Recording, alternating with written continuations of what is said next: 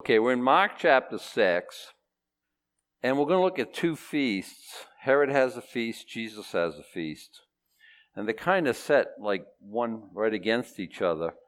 And I think there's a reason for that. I think there's plenty of material. I can look at Herod and his birthday celebration, and that would be enough. And when you take the multiplying of the loaves and the fishes, that's enough. But together it's a lot. So I'm going to talk fast, cover a lot of ground, listen fast. But I think it's made to present as kind of like in contrast, one with the other. So that's kind of why not many Calvary pastors do this. I look at the way others have taught this. It's definitely two teachings. But again, I just want to. So away we go. Without any further ado, let's pray. Father, as we look into your word, we pray your blessing on it, that we understand the things that you want us to understand and know the things that you want us to know. And Lord, even feel the feelings that you want us to feel. I know we're not feeling based, but we have them.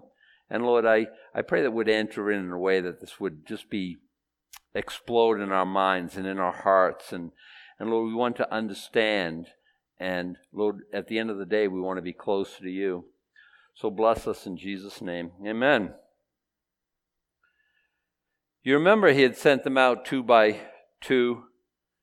It'll be more tolerable for those at Sodom and Gomorrah in the day of judgment than for that city that doesn't heed your message, that doesn't listen to what you have to say.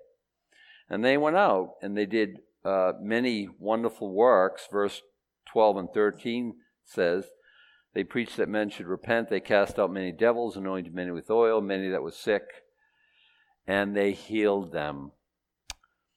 Now, that's where we find ourselves in verse 14. King Herod heard of him, for his name was spread abroad. Him, that's to say, Jesus. And he said that John the Baptist was risen from the dead, and therefore mighty works do show forth themselves in him. Wait, what do you mean John's dead? Now he's going to fill in the blank. He's going to go back and tell us about the death of John. That's how he introduces it here. With Herod's guilty conscience, he thinks that John the Baptist is risen from the dead, and that's why these mighty works are happening out there. Others said that it is Elijah, and others said that it is a prophet or one of the prophets. But there's always that misunderstanding when it comes to Jesus. I think everyone who's not born again and trusting Jesus fully for their salvation doesn't understand who Jesus is. And I'll stand by that. When I wasn't born again, I didn't really know Jesus. I thought he was Mary's boy child. I thought he was I always believed he was the second person of the Trinity. I thought many true things about him, but I didn't know him as Savior. I didn't know that he loved me, for instance. I thought that he was really disappointed and mad at me all the time, and he had plenty of good reason to be. But I didn't know him. I didn't know about his love. I didn't know about his grace, certainly. And I think that's always the problem. Oh, he's Elijah. He's a miracle worker. He's a prophet. People still say things like that. Was Jesus a prophet? Sure. But that's your entire extent of the knowledge of him. I think what you're understanding is woefully inadequate. But when Herod heard thereof, he said, it is John whom I beheaded. He is risen from the dead. Now it's going to fill in the details of how John died. Herod himself had sent forth and laid hold upon John and bound him in prison for Herodias' sake, his brother Philip's wife, for he had married her. Now Philip is Herod's half-brother. They had the same dad, Herod the Great, by 2 different women. Herod had either 9 or 10 wives. He killed many of his children. He killed many of his wives. He was a butcher. He's the one who sent for all the innocents in Jerusalem in Bethlehem to be murdered 2 years and under. That's Herod the Great, okay? Not so great in my estimation. By the way, he gave himself that moniker. He was like 4'11", and he called himself Herod the Great. He was a great builder. but he was not great in any other significant way. He was a godless, wicked man who, as far as I understand, is burning in hell even as we speak. But this is his son. So Herod goes to Rome, and he meets up with this Herodias, who's Philip's wife. And it's also Philip's half-niece. You say, ugh, I know. The Herods, they put the funk in dysfunctional. It is just if you want to listen to like Joe Foch's teaching, he goes into who's who and how they're related and what happened and how and who ended up with who. And it's just, and if you can keep that all right in your mind and separate all the Herods, I think you're doing good, but I don't know if it adds anything at the end of the day, because I'd go in the same teaching and tell you all the different, I can learn that and know that too, but I don't think it's a real benefit. When we talk about Herod, think ungodly, and you're always correct. We don't have a godly Herod. And it's a family name. It's not, so when we talk about Herod, it's not just one guy. There's Herod Philip, then who's the tetrarch, and then there's Herod Philip, who's not a tetrarch, and then there's Herod Antipas, and then there's, Herod the Great, and there's always this intrigue and all this.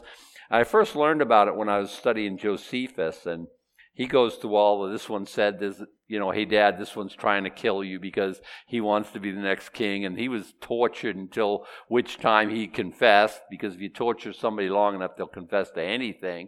And then they put him to death. And even Caesar said it would be safer to be Herod's pig than Herod's son. He was a bad guy, okay? That's what you need to know. So Herod marries his brother's wife, and John said unto Herod, it is not lawful for thee to have thy brother's wife. Therefore Herodias had a quarrel against him, and would have killed him, but she could not. Listen, have you experienced this? Have you been John the Baptist? This ain't right. What's happening is not right. This isn't legal. This is wrong. This shouldn't be. And what do you get for your trouble? Well, you have your head handed to you. Listen, this is not a godly world. It's never, in my lifetime, ever been a friend to grace. And now, worse. Now the zeitgeist, the spirit of the age is Antichrist. Is the Antichrist alive and well living on planet Earth? I'd be very surprised if that wasn't. But I know this for a fact. Whether the Antichrist, the beast of Revelation 13, is alive or not, his spirit is plenty alive and thriving on the earth. The whole of America, and I think the whole of the earth, is saying, we will not have this man rule over us. And if you're saying, this is wrong, this is objectively wrong and against the Bible, you better be saying something about pro-environment or something like that, or you're on thin ice and you're going to have your head handed to you, and it's not going to be pretty. We have experienced this personally in our family. You've experienced it personally on Facebook or this platform or that. You've either said it or you've posted it. And people, there's always a Herodias out there who do you think you are? So, my advice to you is keep your head in the foxhole, keep a low profile, and don't say anything, right? No, you're smiling, you're shaking your head, you know better than that. Say what you got to say, what God's told you to say, and then brace for impact.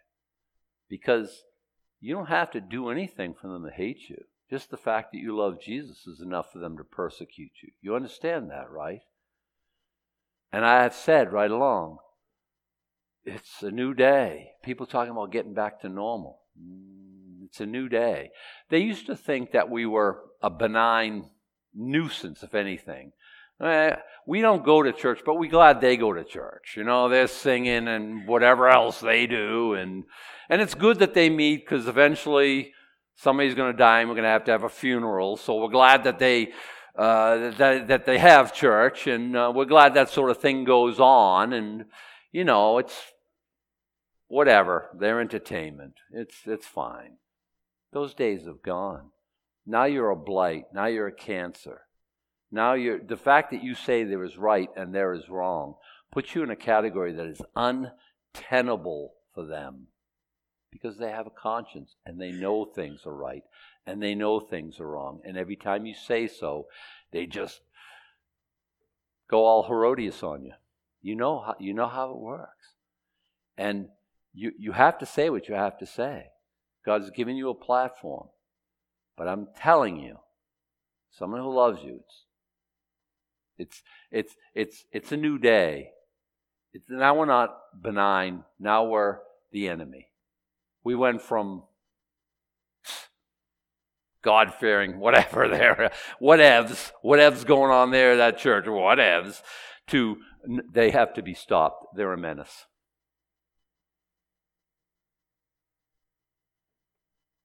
What don't you understand about perilous times, children? I've been saying this for a long time. Perilous times will come. It says it in the Bible. It says it in the Word of God. God wanted us to know that. Paul writes to Timothy and talks to him about the perilous times. And then he goes on to say, except in America, because them folks there have rights. They have the Bill of Rights. They ain't going in America. They got a Constitution. Again, what part of perilous times don't you understand? It's every time I say, this is right, I just brace for it. I know what's going to happen. You got your elbow pads, you got your helmet, mouthpiece, cup. Just, it's going to be rough. I'm telling you, belt in, and God bless you. Say what you have to say. John did. Herodias had a quarrel against him. She would have killed him.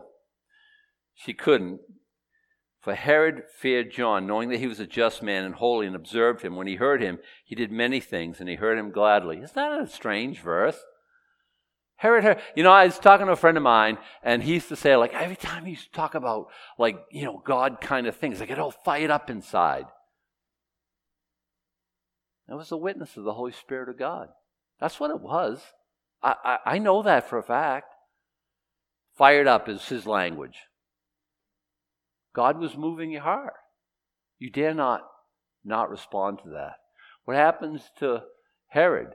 He gets Jesus delivered to him after his arrest. When Pilate found out that he was a Galilean, that's Herod's jurisdiction. Let's send him to Herod. This man mocks Jesus, and Jesus has nothing to say to a mocker. Nothing at all. You're convicted by the Holy Spirit, and God's moving in your heart, and you don't move on that. You don't respond to that. You'll be a mocker eventually. And I just think again, Herod, is he laughing today? Is he mocking today? But that's a story for another time. Let's keep going. He heard him gladly. He didn't kill him. He wouldn't let Herodias kill him. He had the conviction of the Holy Spirit that apparently he never responded to. When the convenient day was come, it was a convenient day for Herodias, right? And that Herod on his birthday made a supper to his lords, high captains and chief estates of Galilee. By the way, a birthday celebration is not a Jewish thing in the Bible. It's kind of a Gentile thing. So therefore, never celebrate your birthday. I'm not saying that. I'm done with birthdays. I'll tell you that, okay? I've had 6 decades of them, and I've had quite enough of them. It's just always a miserable day, and I don't like it. And I'm not really a big fan of cake, and we can have it any time we want anyway. So it's just not. And don't look at Sue. She's wonderful.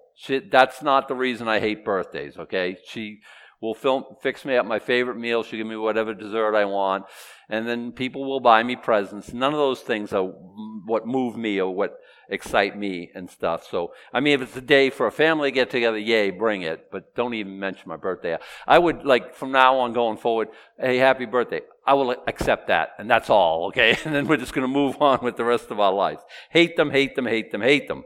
How do you really feel? I don't know. Ambivalent. Anyway, Herod, he made the supper. Now we're having this feast. What does the supper look like?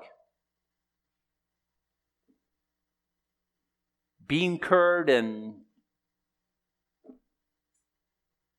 you know what? Oh, it's all the stuff. He's throwing his fancy feast, and everything that could be there of the day, the fanciest of foods, it's all there. They got musicians, they got dancing, they got all this stuff. Wonderful. If you were invited, going to Herod's banquet, it's his birthday, cool. Oh my goodness, what am I going to get him? What do you buy a king? When the daughter of said Herodias came in, and danced and pleased Herod, and them that sat with him. The king said unto the damsel, Ask of me whatsoever thou wilt, and I will give it to thee. I bet he's half in the bag. 3 sheets to the wind, is that what they say? And he's promising half his kingdom. He doesn't have a kingdom. He's a Roman citizen like everybody else, and he's been given the rule over Galilee, okay? He is not in a position to give her.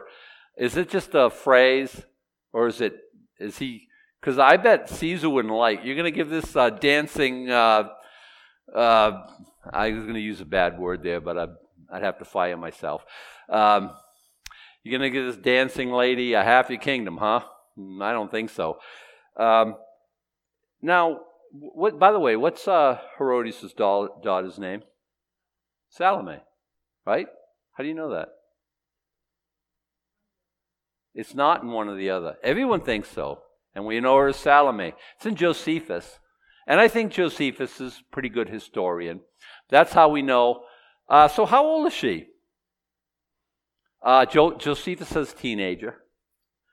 And what is she dancing? Is this like a Shirley Temple, little tap shoe kind of thing, all cute with the little white gloves and little Easter bonnet looking like? I bet it's so cute, right? I bet it was very sensuous and very provocative. And so he's pleased. This lascivious old goat who's married his half-niece. Whatever you want, I'll give it to you. And he's swearing to her, so he's got an oath now. Whatever you ask me, I'll give it to you. Under the half of my kingdom, she went forth and said to her mother, What shall I ask? I bet she had her own ideas. And her mother said, The head of John the Baptist. What a sweet woman. Wow. Tell me I'm living wrong. See? I'm telling you, that's how it's going to be, but it's always been that way to one degree or another. She came in straightway with haste, said to the king, and asked, saying, I will thou give me by and by in a charge to the head of John the Baptist. Now, charge is not a Chrysler product. It means on a platter. By and by means here and now. Not when you get around to it, king. She's saying, this is what I want. I want right now the head, not the rest of them, just the head, of John the Baptist on a platter. Chip off the old block, huh? By the way, you'd remember that. You'd remember that if you went to a birthday party and they served up somebody's head on a platter. You'd remember that. I think the festivities pretty much stop at that point. Do you think? The king was exceedingly sorry. Yet for his oath's sake and for their sakes which sat with him, he would not reject her. Guys, you ever get to that point where you say something, you shoot your mouth off, and then you got to back it up? Be careful what you say. And the right answer is, hey, sweetheart, get out of my face and tell your hideous mother that is not happening, is the right answer, in case you were wondering. And I don't care if you took an oath or not. You're just compounding the bad by adding to it.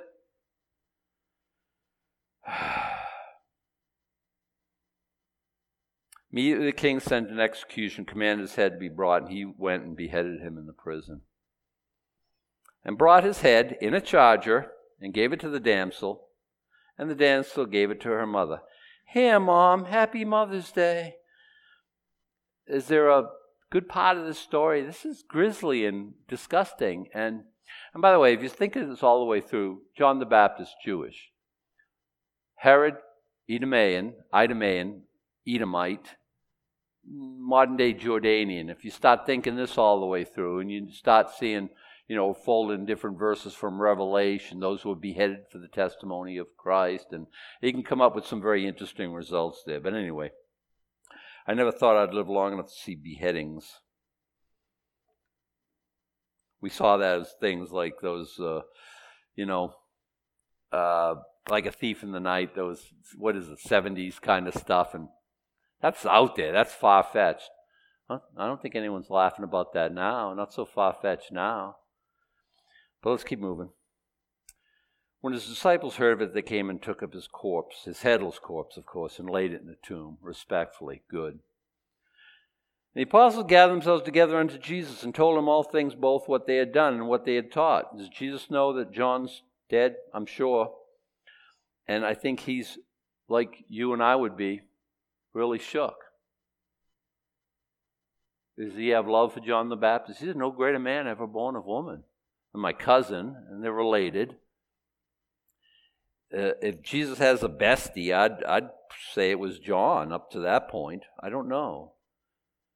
They're born a few months apart.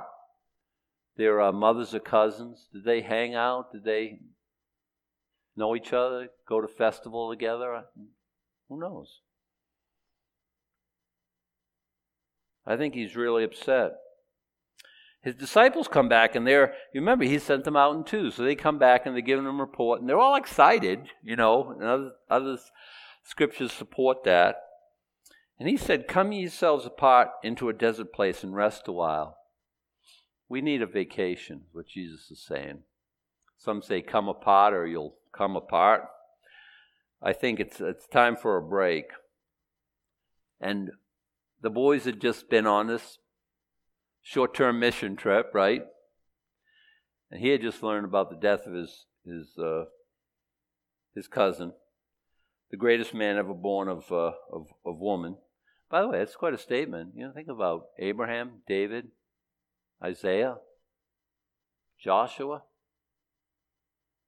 John the Baptist. Well, let's keep moving. There were many coming and going. They had no leisure so much as to eat. Jesus has a packed schedule.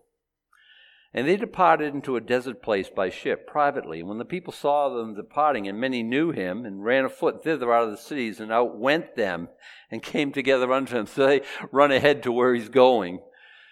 The younger ones, no doubt, and the ones like me would join when we could, right?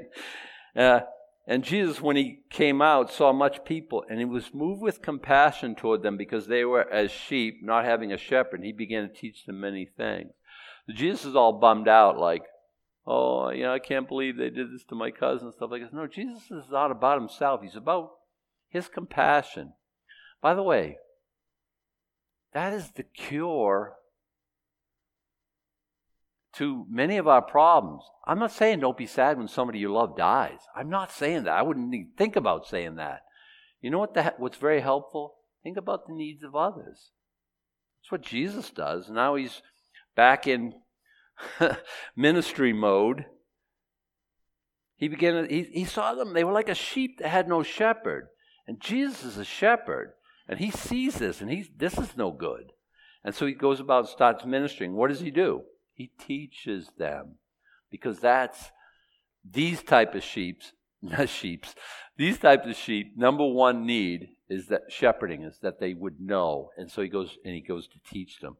When the day was far spent, his disciples came unto him and said, this is a desert place. Now the time is far past. Send them away that they may go into the country round about and into the villages and buy themselves bread, for they have nothing to eat. This seems very reasonable to me. Okay, it's getting late, Jesus. They're out here in this desert place. There ain't nothing to eat. No McDonald's, no Wendy's. Can't cater the thing. Nobody's going to be bringing food out this far. They're starving like Marvin. You got to, think about people's needs. I think Jesus isn't rebuking them for this. I think they're thinking ahead, and I think it's yay. If they go now, they'll get into some villages. They'll be able to buy some stuff. He answered and said unto them, give ye them to eat. Wait, what? Look, they never read this story. Okay, we laugh at the perceived lack of faith by the disciples. They never read the story. They don't know how this is going to end. Jesus hadn't done this miracle. And by the way, this miracle here, the feeding of the 5,000, as it's called, is the first that's recorded in all four Gospels. It's notable. Give ye them to eat. They said to him, okay. What? Wait, what? And they're looking for a solution here. Okay, you're going to give me some definitions here. Give me what you want, okay?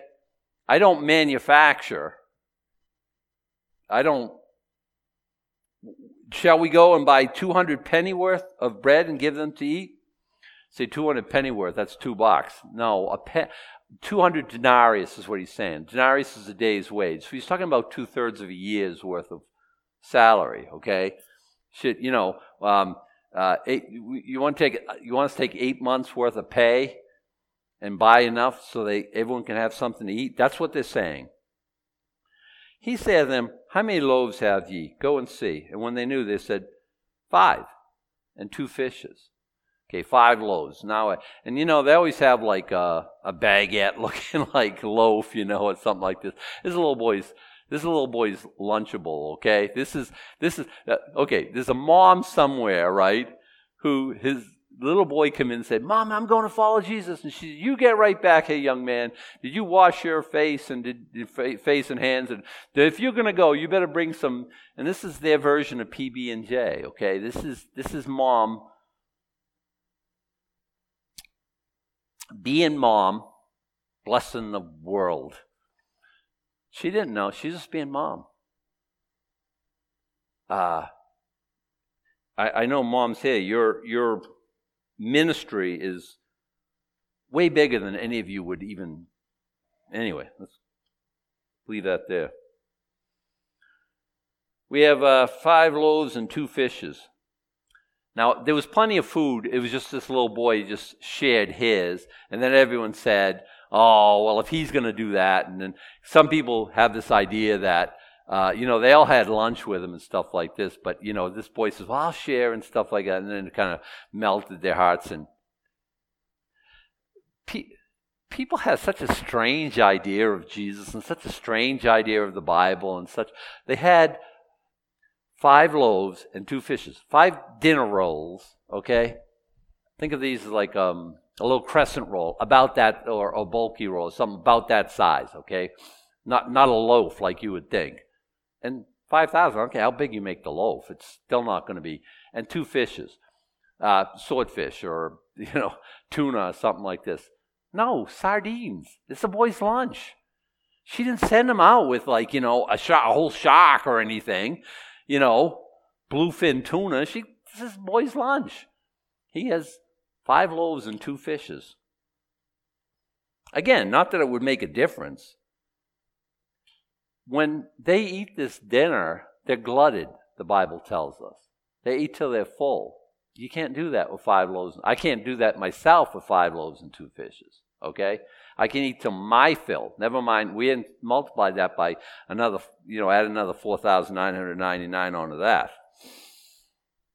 He commanded them to make all sit down by companies upon the green grass, and they sat down ranks by hundreds and by 50s.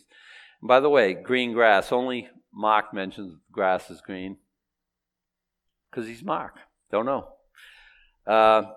So they sit down, ready to eat, okay? And I bet, it was hard to do, okay? I want you guys to sit over here. Oh, can I sit with that? Yeah, come on over here. And, he's trying to 50s and 100s. So there's like aisles and stuff. So they're going to distribute this, and they're going to do it in such and such a way that it's going to work out best.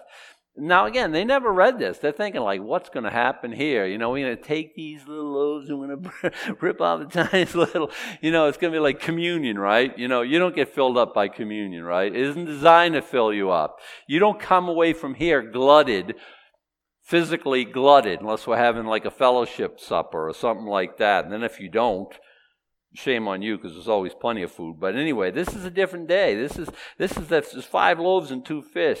So they sat down in ranks of hundreds and 50s. And when he had taken the 5 loaves and the 2 fish, he looked up to heaven and blessed and brake the loaves. And the word is broke and kept breaking, okay? Just in case you're wondering. And he gave them to the disciples to set them, and the 2 fish divided he among them all, and they all did eat and were filled. And the word filled there means glutted. Okay? They had their McFishwich or whatever. And tartar sauce, I don't think so. Just fish and loaves. Now compare this to Herod's banquet. Which one would you rather be at? Oh, you have a choice. You have a choice. You can dine with kings and die like Herod died. eternally. You can be at the table that Jesus sets. So he did this. Is it a special act of creation? Is it multiplication? Is it? I don't know. I wasn't there. You want to talk about the physics of this? I don't have anything intelligent to say about that. I know that he can take a little bit and make it much. I've heard very much testimony of people who tithe, and I don't always talk about tithing here.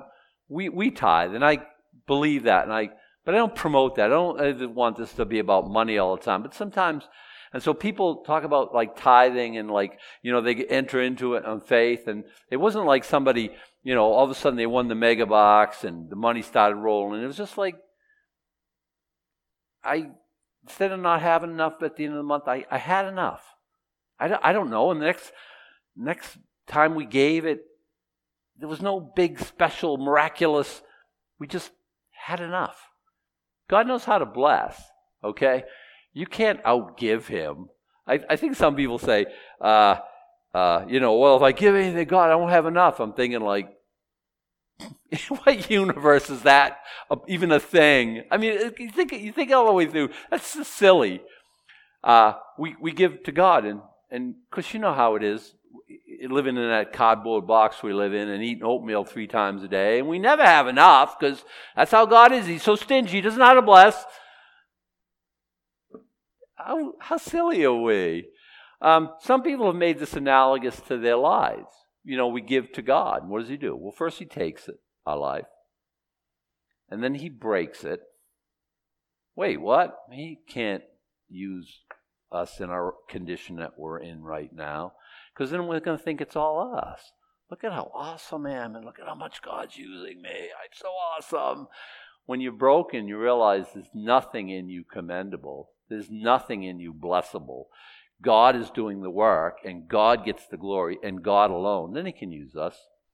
He's got to break us, and then he can pour us out to a multitude. We can affect lives that we have no idea. We can bless people to their sated. But I think it's really about loaves and fishes. I mean, there's a lot of things that's analogous. What are you doing? Because one of the things I do for my life is I'm a bread distributor. I didn't make the bread. I didn't break the bread. I didn't bake the bread. I didn't design bread. It wasn't my idea. But we break the bread of life. That's what we do. Imagine when they're passing out bread. Just don't get your bacteria and your biology all over it. You know what I mean?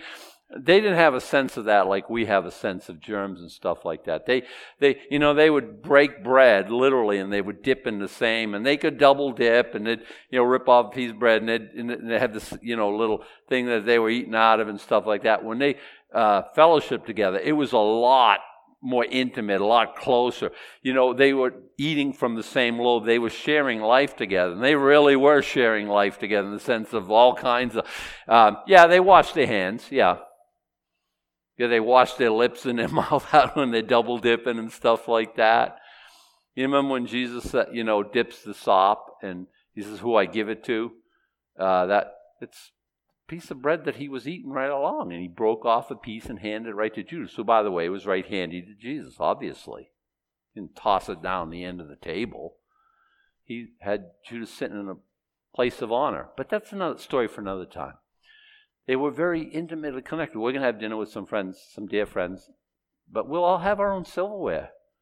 It'll be good that way. This is nodding vigorously. Yeah. We don't want to share nothing. Hey, you want to taste that? No. I don't want anything off your plate. We're all good here. So don't get your biology all over it. That's all. And I don't know. It's a very, very hard thing to share the Word of God and tell you what it means and not become part of the story.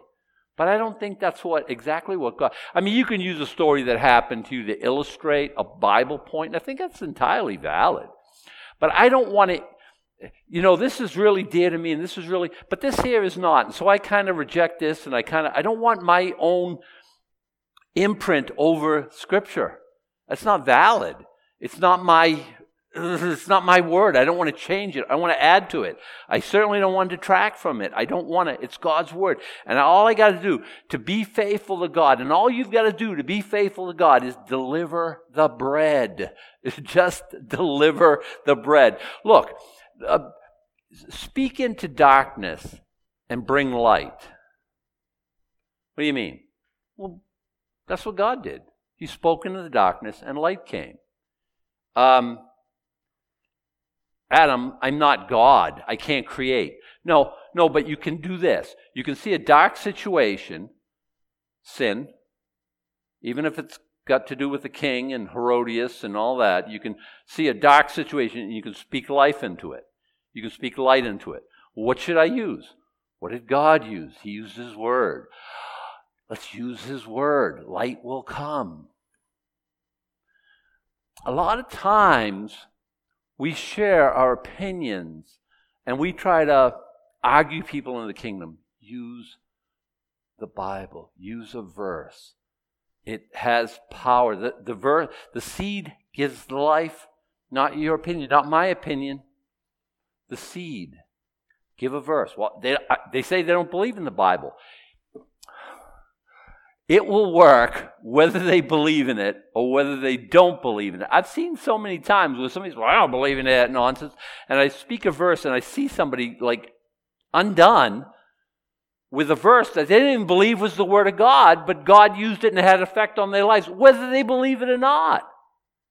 It's the word. It has the seeds in the word. The word's in the seed.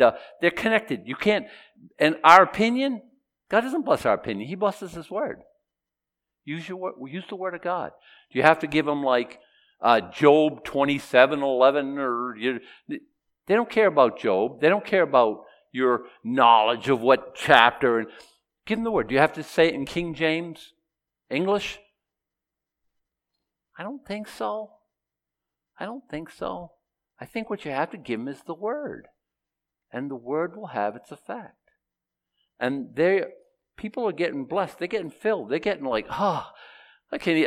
Hey, another, fish sandwich here. No. They're like all Thanksgiving out. I hope they all have stretchy pants like I like to wear on Thanksgiving because, wear your sweats because you'll need them and you'll sweat. And it's just, it's horrible and we just do so. Anyway, they did all eat and they were filled. This is a culture that's never had filled before. They don't eat till they're filled. The Herods might, but the workaday people don't. They don't eat till they can't eat anymore. This is kind of a Western thing. You go to a buffet, all you can eat. I don't anymore. We've gone to them frequently, and I figure like if I can walk out of the restaurant on my own power, I've wasted money. Prop me up behind the wheel. I'll drive home. If I can just. It's ridiculous. We're not supposed to eat all we can eat.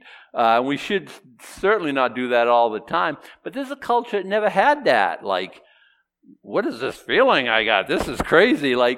And Jesus blesses us to the point where we can't take it in anymore. Isn't that how He does?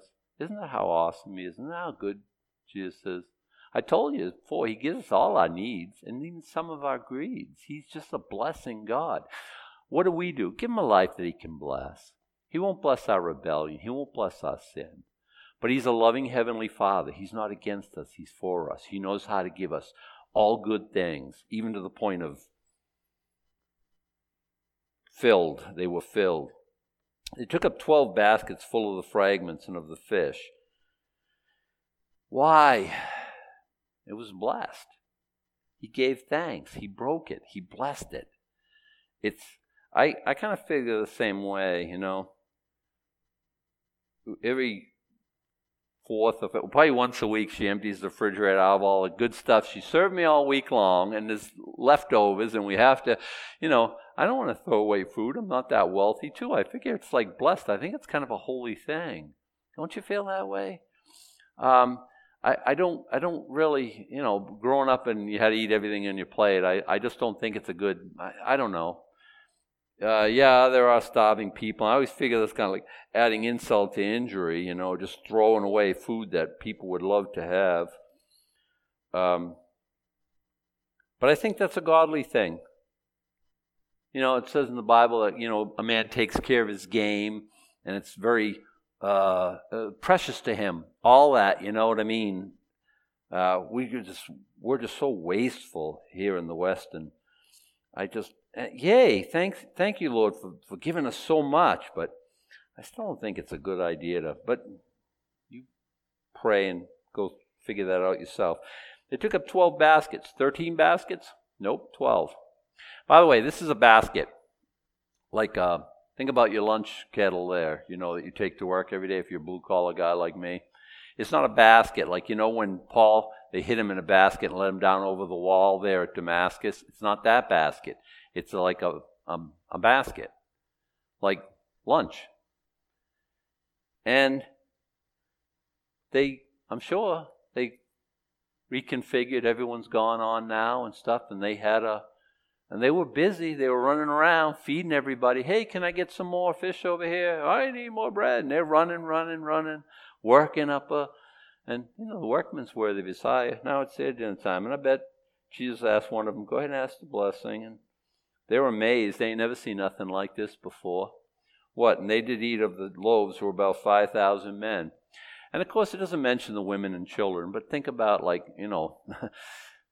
about your house. But when my boys were very, very young, 4 and 5 and 6, Dad would have half of the food because that's the way it worked out. Nobody went without. Don't get me wrong. I didn't take food off their plate. You can't eat that. I want more. It wasn't like that. But you know how men are, grown men. When they got to high school, they rivaled me. Okay, it wasn't like that happened that way forever. But the man has the lion's share of the food because we're men. That's how it works. And not always in every situation, of course. But I eat all my food at the restaurant, half of hers, very often too. It's just the way it works out. And so what are you thinking of? I think it's like 30,000 people here. If there's 5,000 men, there's ostensibly 5,000 women. Or if it's like church, more women. Always, every church I've ever been into, usually. And then there's kids involved. And we always think of kids, 1.2. No, that's so Western. Jesus comes from a family of at least 7. And I think his family's probably pretty typical. Double-digit children isn't anything to that's no big, it's a big thing here. It's not a big thing there at that time. I think there were a lot of kids around stuff. So there was 5,000 men, but there was a lot of people. And, but there was enough to go around. God still sets a table in the wilderness. Is that right? Let's take out one more idea, and I want us to look at. In Luke chapter 14. Came to pass as he went into the house of one of the chief Pharisees to eat bread on the Sabbath day, that they watched him. And he heals this guy, and he gives there's a big hullabaloo. And he explains why he heals in verse 5, but they couldn't answer him, because they never can answer him. By the way, if you're arguing with God, you're going to lose, okay? He put forth a parable of those that were bidden, when he marked how they chose out the chief rooms, saying to them, when thou art bidden of a man to a wedding, sit not down at the highest room, lest thou come. This is the wedding chapter, the feast chapter, okay? He's at a feast. He's telling you how to go to a feast. When you're invited, go to the lowest place. An honorable man's going to come, and then they're going to make you take the lowest place. So take the lowest place first, because you can only go up from there. And he says that in verse 11. And he says, when you have a feast, in verse 12, when thou makest a dinner or a supper, call not thy friends, nor thy brethren, neither thy kinsmen, nor thy rich neighbors, lest they also bid thee again, and a recompense be made for thee. Don't do that with the idea of they'll invite me back, and that'll be a really good thing. When thou makest the feast, call the poor, the maimed, the lame, and the blind. Why? Because that's the way God does it, and I'm going to show you that here in a second if I get to it. And you'll be blessed, for they cannot recompense thee, for thou shalt be recompensed at the resurrection of the just. And when one of them sat at meat with him heard these things, he said unto him, Blessed is he that shall eat bread in the kingdom of God. Where does this guy get this idea? Oh, there's a lot of scripture. And by the way, he's right. This guy's right. Jesus doesn't rebuke him. And he said to them, A certain man had a great supper and bade many, and sent his servant at supper time to come to them that were bidden. Come, for all things are now ready. Great supper, great feast. It's all prepared. Come on in. This is like, oh man, what a time we're going to have. This is like the fatted calf feast. You know, there's music, there's festivities, there's merriment, there's food, oh, what a time. So he sent his servants, come on, let's go. Everything's ready. And they all, with one consent, begin to make excuse. You say, why would somebody do that? I don't know. Why do people do it now? I don't know. Why do people do it now? With one consent, they began to make excuse. The first said unto him, I have bought a piece of ground. I must needs go and see it. I pray thee, have me excused. Another said, I have brought 5 yoke of oxen, and I go to prove them. I pray thee, have me excused. Another said, I have married a wife, and therefore I cannot come. These aren't kind of half-baked excuses. Because your wife, she don't eat food, right? I bought a piece of ground. I got to go see it. The reason people don't come to the Lord, the excuses are half-baked. And I think he's hinting at that. So that servant came and showed his Lord all these things, and the master of the house, being angry, said to the servant, Go out quickly into the streets, the lanes of the city, and bring in hither the poor, the maimed, the halt, and the blind. Is this God's assessment of us? I think he's overrating us, but that's my own take on this. And the servant said, Lord, it is done as thou hast commanded, and yet there is room. And the Lord said unto the servant, Go into the highways, the hedges, and compel them to come in, that my house may be filled. And when we're around the throne of God, it's every kindred and tongue and nation and family and group and every last tribe and every nation's represented, because that's the way God wants it. Every tongue will be spoken in front of the throne. Compel them to come in, that my house may be filled. For I say unto you that none of those men which were bidden shall taste of my supper. Listen, there's a supper that, Zechariah says that he's going to serve us, and he's going to joy over us in singing. And there's going to be food, and there's going to be no calories, and there's going to be no heartburn, and you'll love it, and there'll be plenty. It's called the marriage supper of the Lamb, and there's still, listen, it's just a simple choice. That's all it is. And the people say, look, I bought some ox. I got to go prove them. Listen, I'm super busy. I'm sure whatever you got going on is a wonderful thing. I haven't got time for that. At what point do you have time for the Lord? No, the answer is, wait, you want me to come to a feast? Yeah, I'll drop whatever I'm doing. This sounds exciting. This sounds wonderful. And just think about it. Jesus on the mic, right? The Lord himself will joy over us in singing, and he'll serve us, and it will be, look, God knows how to bless us. He knows how to bless us in the here and now. He'll sure know how to bless us then. Let's stand. Let's sing to this great God who gives us all the things we need, and he's quite capable. Are you struggling financially right now? God owns the cattle on 1,000 hills. He wants to bless us. Will he take us through some lean times? Well, sometimes he will, to teach us some things. He's a good father. He'll show us how to be good ministers and good stewards, I should say, over his. But he loves us. Remember that. And he can bring about an unexpected end to our situation. Lord, we thank you. We see these two feasts. Our choice is, they're stark, and our choice is obvious. I pray that everyone's choice would be obvious.